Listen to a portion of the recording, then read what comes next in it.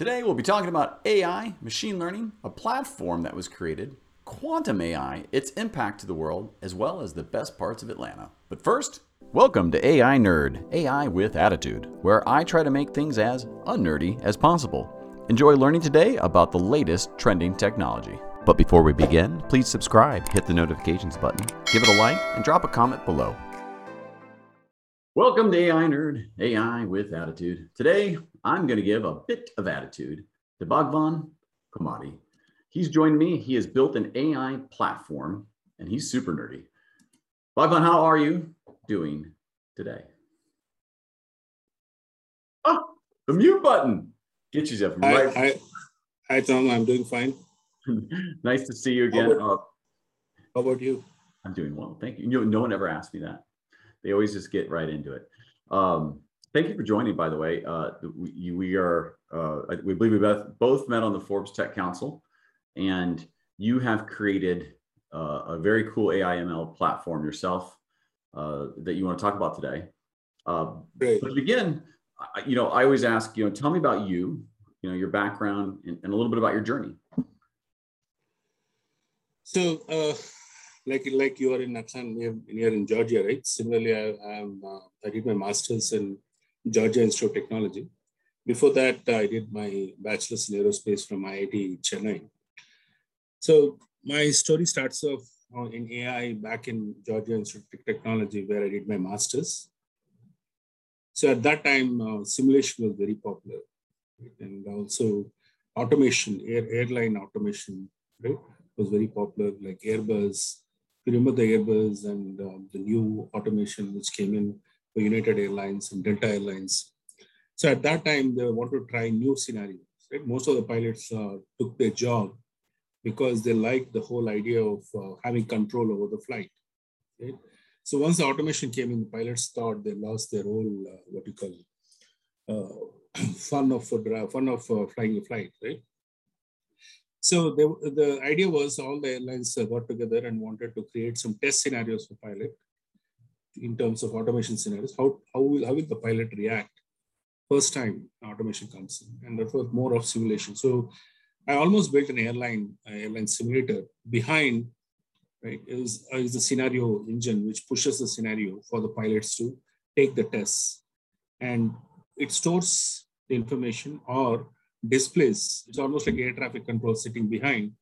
You have a simulator, you have a pilot sitting in, and then he's reacting to the scenario, right? So behind you have almost like air traffic controller, people who are monitoring his actions, right?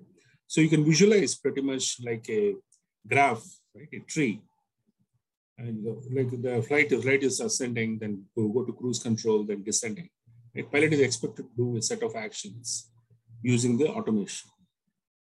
So behind, people will be seeing what is the expected action versus what is the performed action, and see how the pilot is reacting. What are the scenarios which really create problem for pilot when automation comes in, right? So that was whole project, and it's almost like involved AI simulator, right? Knowledge base, right? Historical data, right? And also a little bit of automation, right? And also in terms of scenario analysis, decision making. So that was the initial start. And my background was statistics at the time, industrial systems engineering. And what we call like machine learning now, right? Most of the what we call machine learning algorithms in old days, we used to call it as statistical analysis. So it's a pleasant coincidence that all the coursework I have done, I never thought it will actually be in real life, what we call machine learning algorithm. That's right? Yeah, well, that's the, I didn't interrupt you, but that's funny because it's like, I have little kids, right? So, and they're always like, when am I going to use this again in my life? And I'm like, right now with their math, I'm like, well, every time you go to the grocery store, but this math, and if you could, maybe, what was the time range of this when you were working on this type of technology? Like what years? So this was back in 94, 95. So at that time, what we call algorithms and statistical analysis were the background for industrial systems. So most of the industries were focusing on quality, right? So they wanted to have statistical courses. So after finishing my master's, I started working in I2 technologies. And in I2, I2 was very popular for supply chain planning algorithm, like currently Oracle, right? So initially, I too managed Logistics and a couple of other companies were into supply chain planning algorithms. So at that time, I was working on AI heuristics like simulated annealing, right? Supply chain planning, backward planning, and we're actually working with various customers in high tech, retail, right, and a couple of other sectors, and implementing these algorithms for planning and factory planning, scheduling, and we used to use genetic algorithms, neural networks. Right? So that after that, I came back to India for personal reasons and started working in India and worked with various customers in retail, working on allocation algorithms, right? And applying AI algorithms like clustering, classification, supervised learning, unsupervised learning, right? And primarily focusing on planning and predicting and forecasting, right? So that was my journey. And then again, I got married and I went to US back in around 2004, 2005. At that time, they had different flavors of machine learning, right? In more in planning, and then slowly AI started picking up where search algorithms were there, right? And if you look at search initially, was plain string-based search or what you call directory-based search. Then slowly Google came in and started creating page ranking algorithms. So search algorithms will become really popular. And how do you go about implementing search? How do you search for content? How do you search for unstructured data? So that was my initial focus, and of course then AI, machine learning, and algorithms started coming in, and I started working with the various customers in AI and machine learning, and I ended up creating a no-code AI ML platform, right, which is just my own personal product. On a slightly different topic, on quantum computing, I released a latest book this year, which focused on quantum AI. Right? Wait, so, quantum AI? Quantum AI. How do you use the quantum algorithms, right? Like the simplest trick I give, many people get surprised when I say quantum AI, is that you have supervised learning or classification or clustering. So add quantum as the prefix, right? You'll get the quantum algorithm. So most of the algorithms like generative adversarial network add quantum, like QGAN. So that's a quantum algorithm. Similarly, neural network, quantum neural network. So I ended up writing a book, and it got released, and that is really popular and rated very high on Amazon. I'm trying to work the old mute button there. We've had 2 mute fails in one meeting. It is an official meeting as of right now. A meeting's not a meeting unless you have a technical challenge. We both have muted ourselves twice. I just want you to know that I've decided for sure that I've absolutely dropped the average IQ of this meeting down after hearing all that. I'm sorry to have done that to you. You're so stoic yet very so smart. Tell me about this platform though that you've created. So I feel like you've there's a lot of them out there. There's a lot of claim. There's a lot of promise for what an AI can do or a machine learning platform, and not always that promise is delivered. So maybe talk about why you created it and what you're hoping to solve, or why it's maybe better than a competitor's or more niched or how, what have you. But talk about what you've created and why, and how it's going to be applied in the world. Right. So let me start off with the Gartner quote, right? And the initial Gartner data predicted that AI-enabled tools will generate around $2.9 trillion in business value, right, by 2022. Right? So there's a huge potential for AI tools, right? Not just AI algorithms. So, and as you know, no-code platforms have been there without coding and technology skills. It helps out for various use cases which can be applied for AI algorithms in daily life, right? And so one of the use cases is to develop applications easily and deploy them. But if you look at the AI applications, most of them are like recommendation engines, right? Classification algorithms, clustering algorithms, supervised learning algorithms, unsupervised learning algorithms, decision making, right? And also, if you look at where the no-code platforms have been popular, like in autonomous driving, robotics, medicine, healthcare, aerial photography, right? And all of these no-code platforms provide drag and drop features, right? You can create a workflow design, right? You can have what you call webhooks, right? Triggers to connect to, like the integration capabilities, the workflow automation, and also machine learning algorithms. So one of the needs was to, if you pick a machine algorithm, most of the time you have to create a model, and also you have to search for the data to train that particular model, test that model, evaluate that model, and use that for predicting. Right? It can be used for image analysis, text analysis, and statistical analysis. So then I started working on the no-code AML platform, which has features like drag and drop, data source connectivity, social media analysis, content analysis.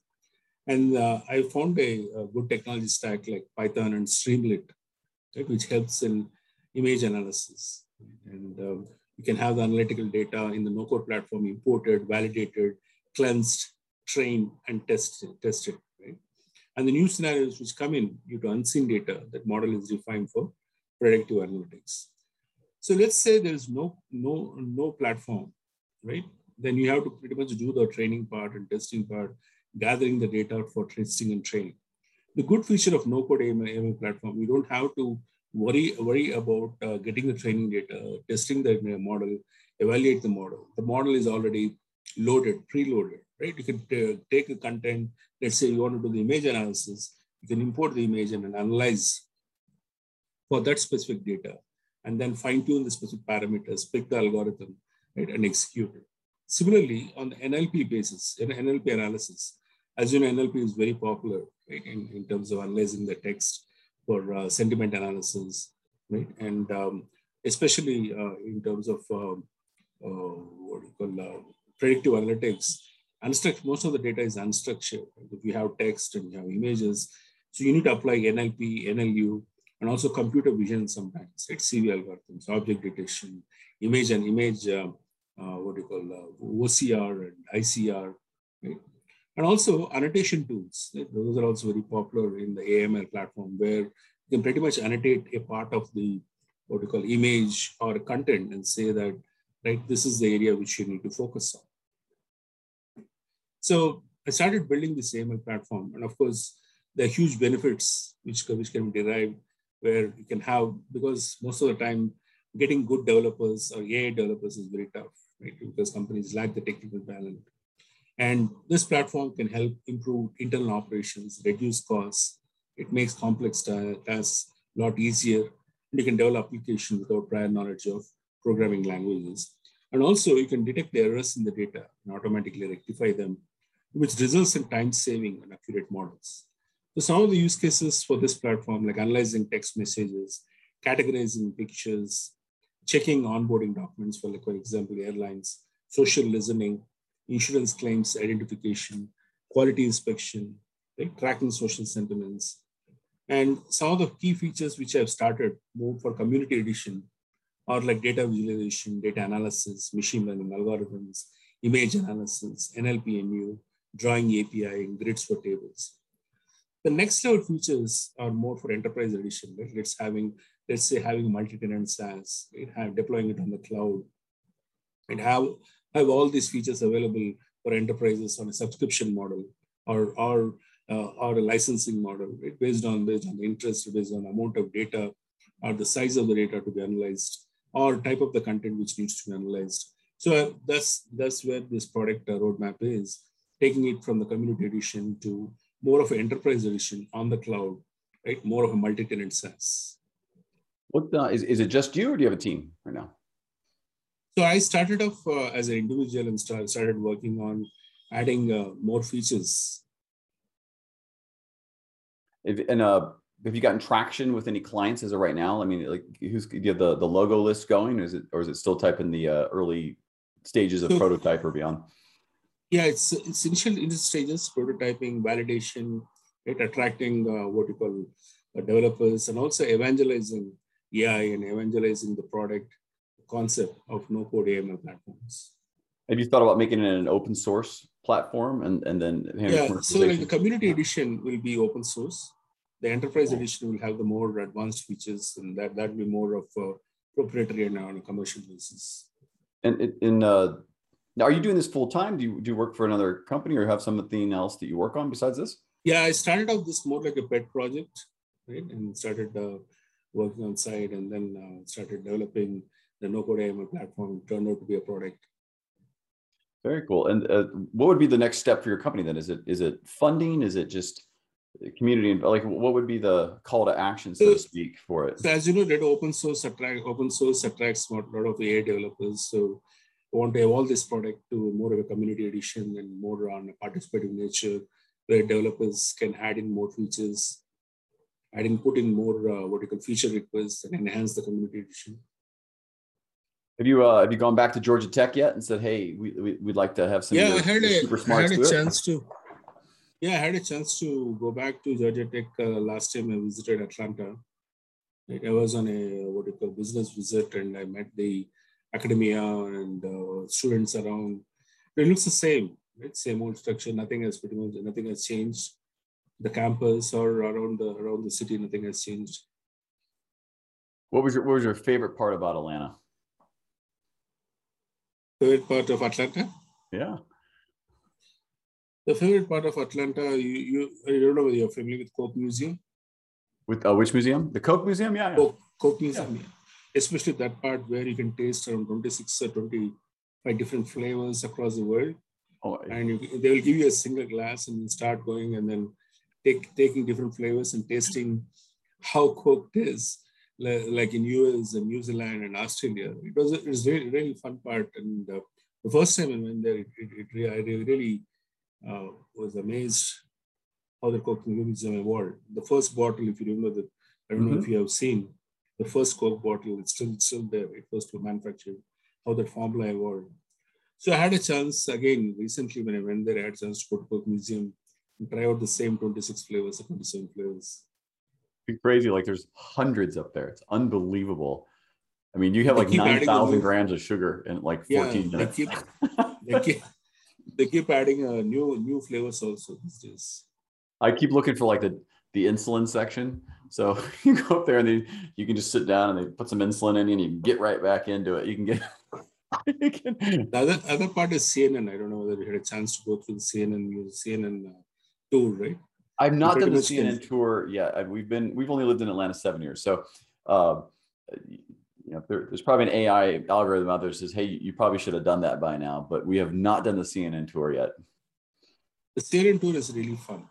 I have to do that. You can see the what you call webcam analysis, image analysis, what we are talking about. Right? They have webcams looking at the White House, webcams looking at the New York Harbor or Chicago Harbor. And you have people sitting and analyzing what's happening on the from the images or from the video. That's amazing. I think that might be a thing to do for sure. My actually favorite thing is the aquarium. I love the giant whale sharks and all what they've built there, right across the street from Coke. So anybody who's watching this, I always say all 24 people that will watch this video, please go check out those things in Atlanta. So, hey, I don't know whether you've been to Denver. Right? I like the Denver aquarium. I've not been to Denver. I've only flown through it. What they do differently from Atlanta, Florida, or San Diego is that they have a restaurant, like they show in the movies. They have a restaurant. The restaurant is within the aquarium, and you can see the sharks. Oh, that's cool. Moving around, and you have your dining table, and you can have your dinner. That would be relaxing too. I'd like that. It'd be nice.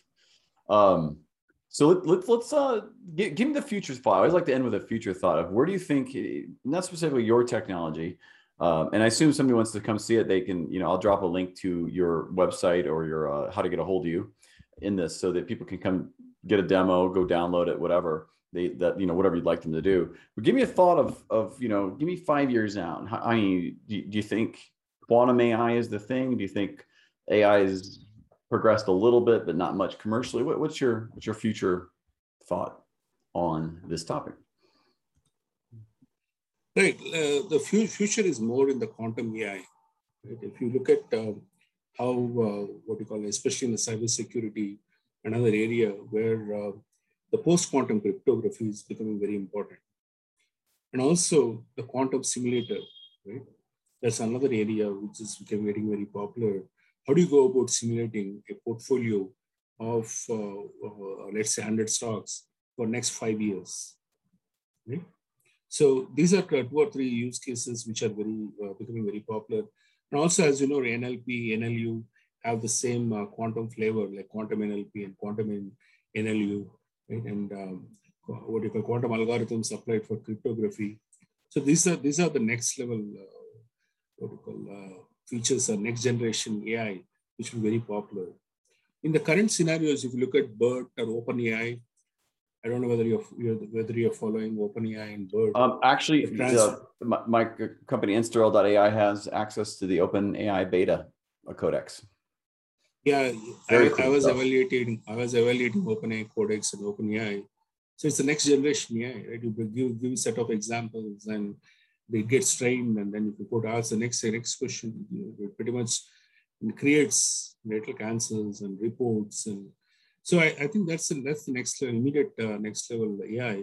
But the future, what I believe is in more on quantum AI, especially in the cybersecurity. I like the concepts of quantum computing. I don't know what the reality is of how long a qubit can be held and how long that state can be held right now. Yeah, looks probably a good follow-up. I'd love to hear your take on it because you seem to know more about it than I do. But like the quantum supremacy, we almost thought Google had it, but they questioned the quantum supremacy with 72 bits or 80 bits. Now again, they're going back and question what you call rethinking about what is quantum supremacy. So it's more of wait and watch, and hopefully by next year, either Google or IBM will solve the puzzle, and one of them will be the supreme in quantum computing, and they will have a quantum computer where, like we have a cloud, right? We will have quantum cloud, and we'll be able to deploy algorithms and develop apps on quantum cloud. Who knows? I think it has the potential to be so powerful, especially with encryption, that by the time it's available for commercial use, it's been around for 20 years, being used for, let's say, potentially nefarious reasons. Because it's so powerful, what it'll be able to crack and do, if it's not been done already, because of just the compute power. I mean, you can model a universe in seconds, right? So it's insane what the power can be from that. I asked one question one time on LinkedIn that said, define quantum computing, and one guy wrote back, yes, no, maybe. It's like, what a great way to describe zero, 1, and being in the state of 0 and 1, right, in simultaneously. That's 0, 1, and everything in between. I was like, that's probably human brain. Probably human brain is more of a quantum, quantum brain or quantum cognition. It's very possible. The downside is we have only a linear way to really communicate that verbally. So, thank you so much for the time. I really do appreciate you coming on and explaining it. I think I think very highly of anybody who can, first of all, build an AI ML platform and all the technology you've done. And as an AI nerd that's not quite as nerdy as you, I appreciate you coming on today and sharing with me. Yeah, same here, Thomas. And thanks for inviting me on the AI Nerd. It was great talking to you, and also knowing about AI Nerd and the company you're building. And I think what you're doing is the next generation. Well, that's very kind. Thank you so much. We'll talk again soon, I hope. Take care. Thanks, Thomas. I hope you enjoyed the video today. Thank you for listening, watching. Please subscribe, turn on notifications, hit that like button, and drop me a comment below. AI Nerd, AI with attitude.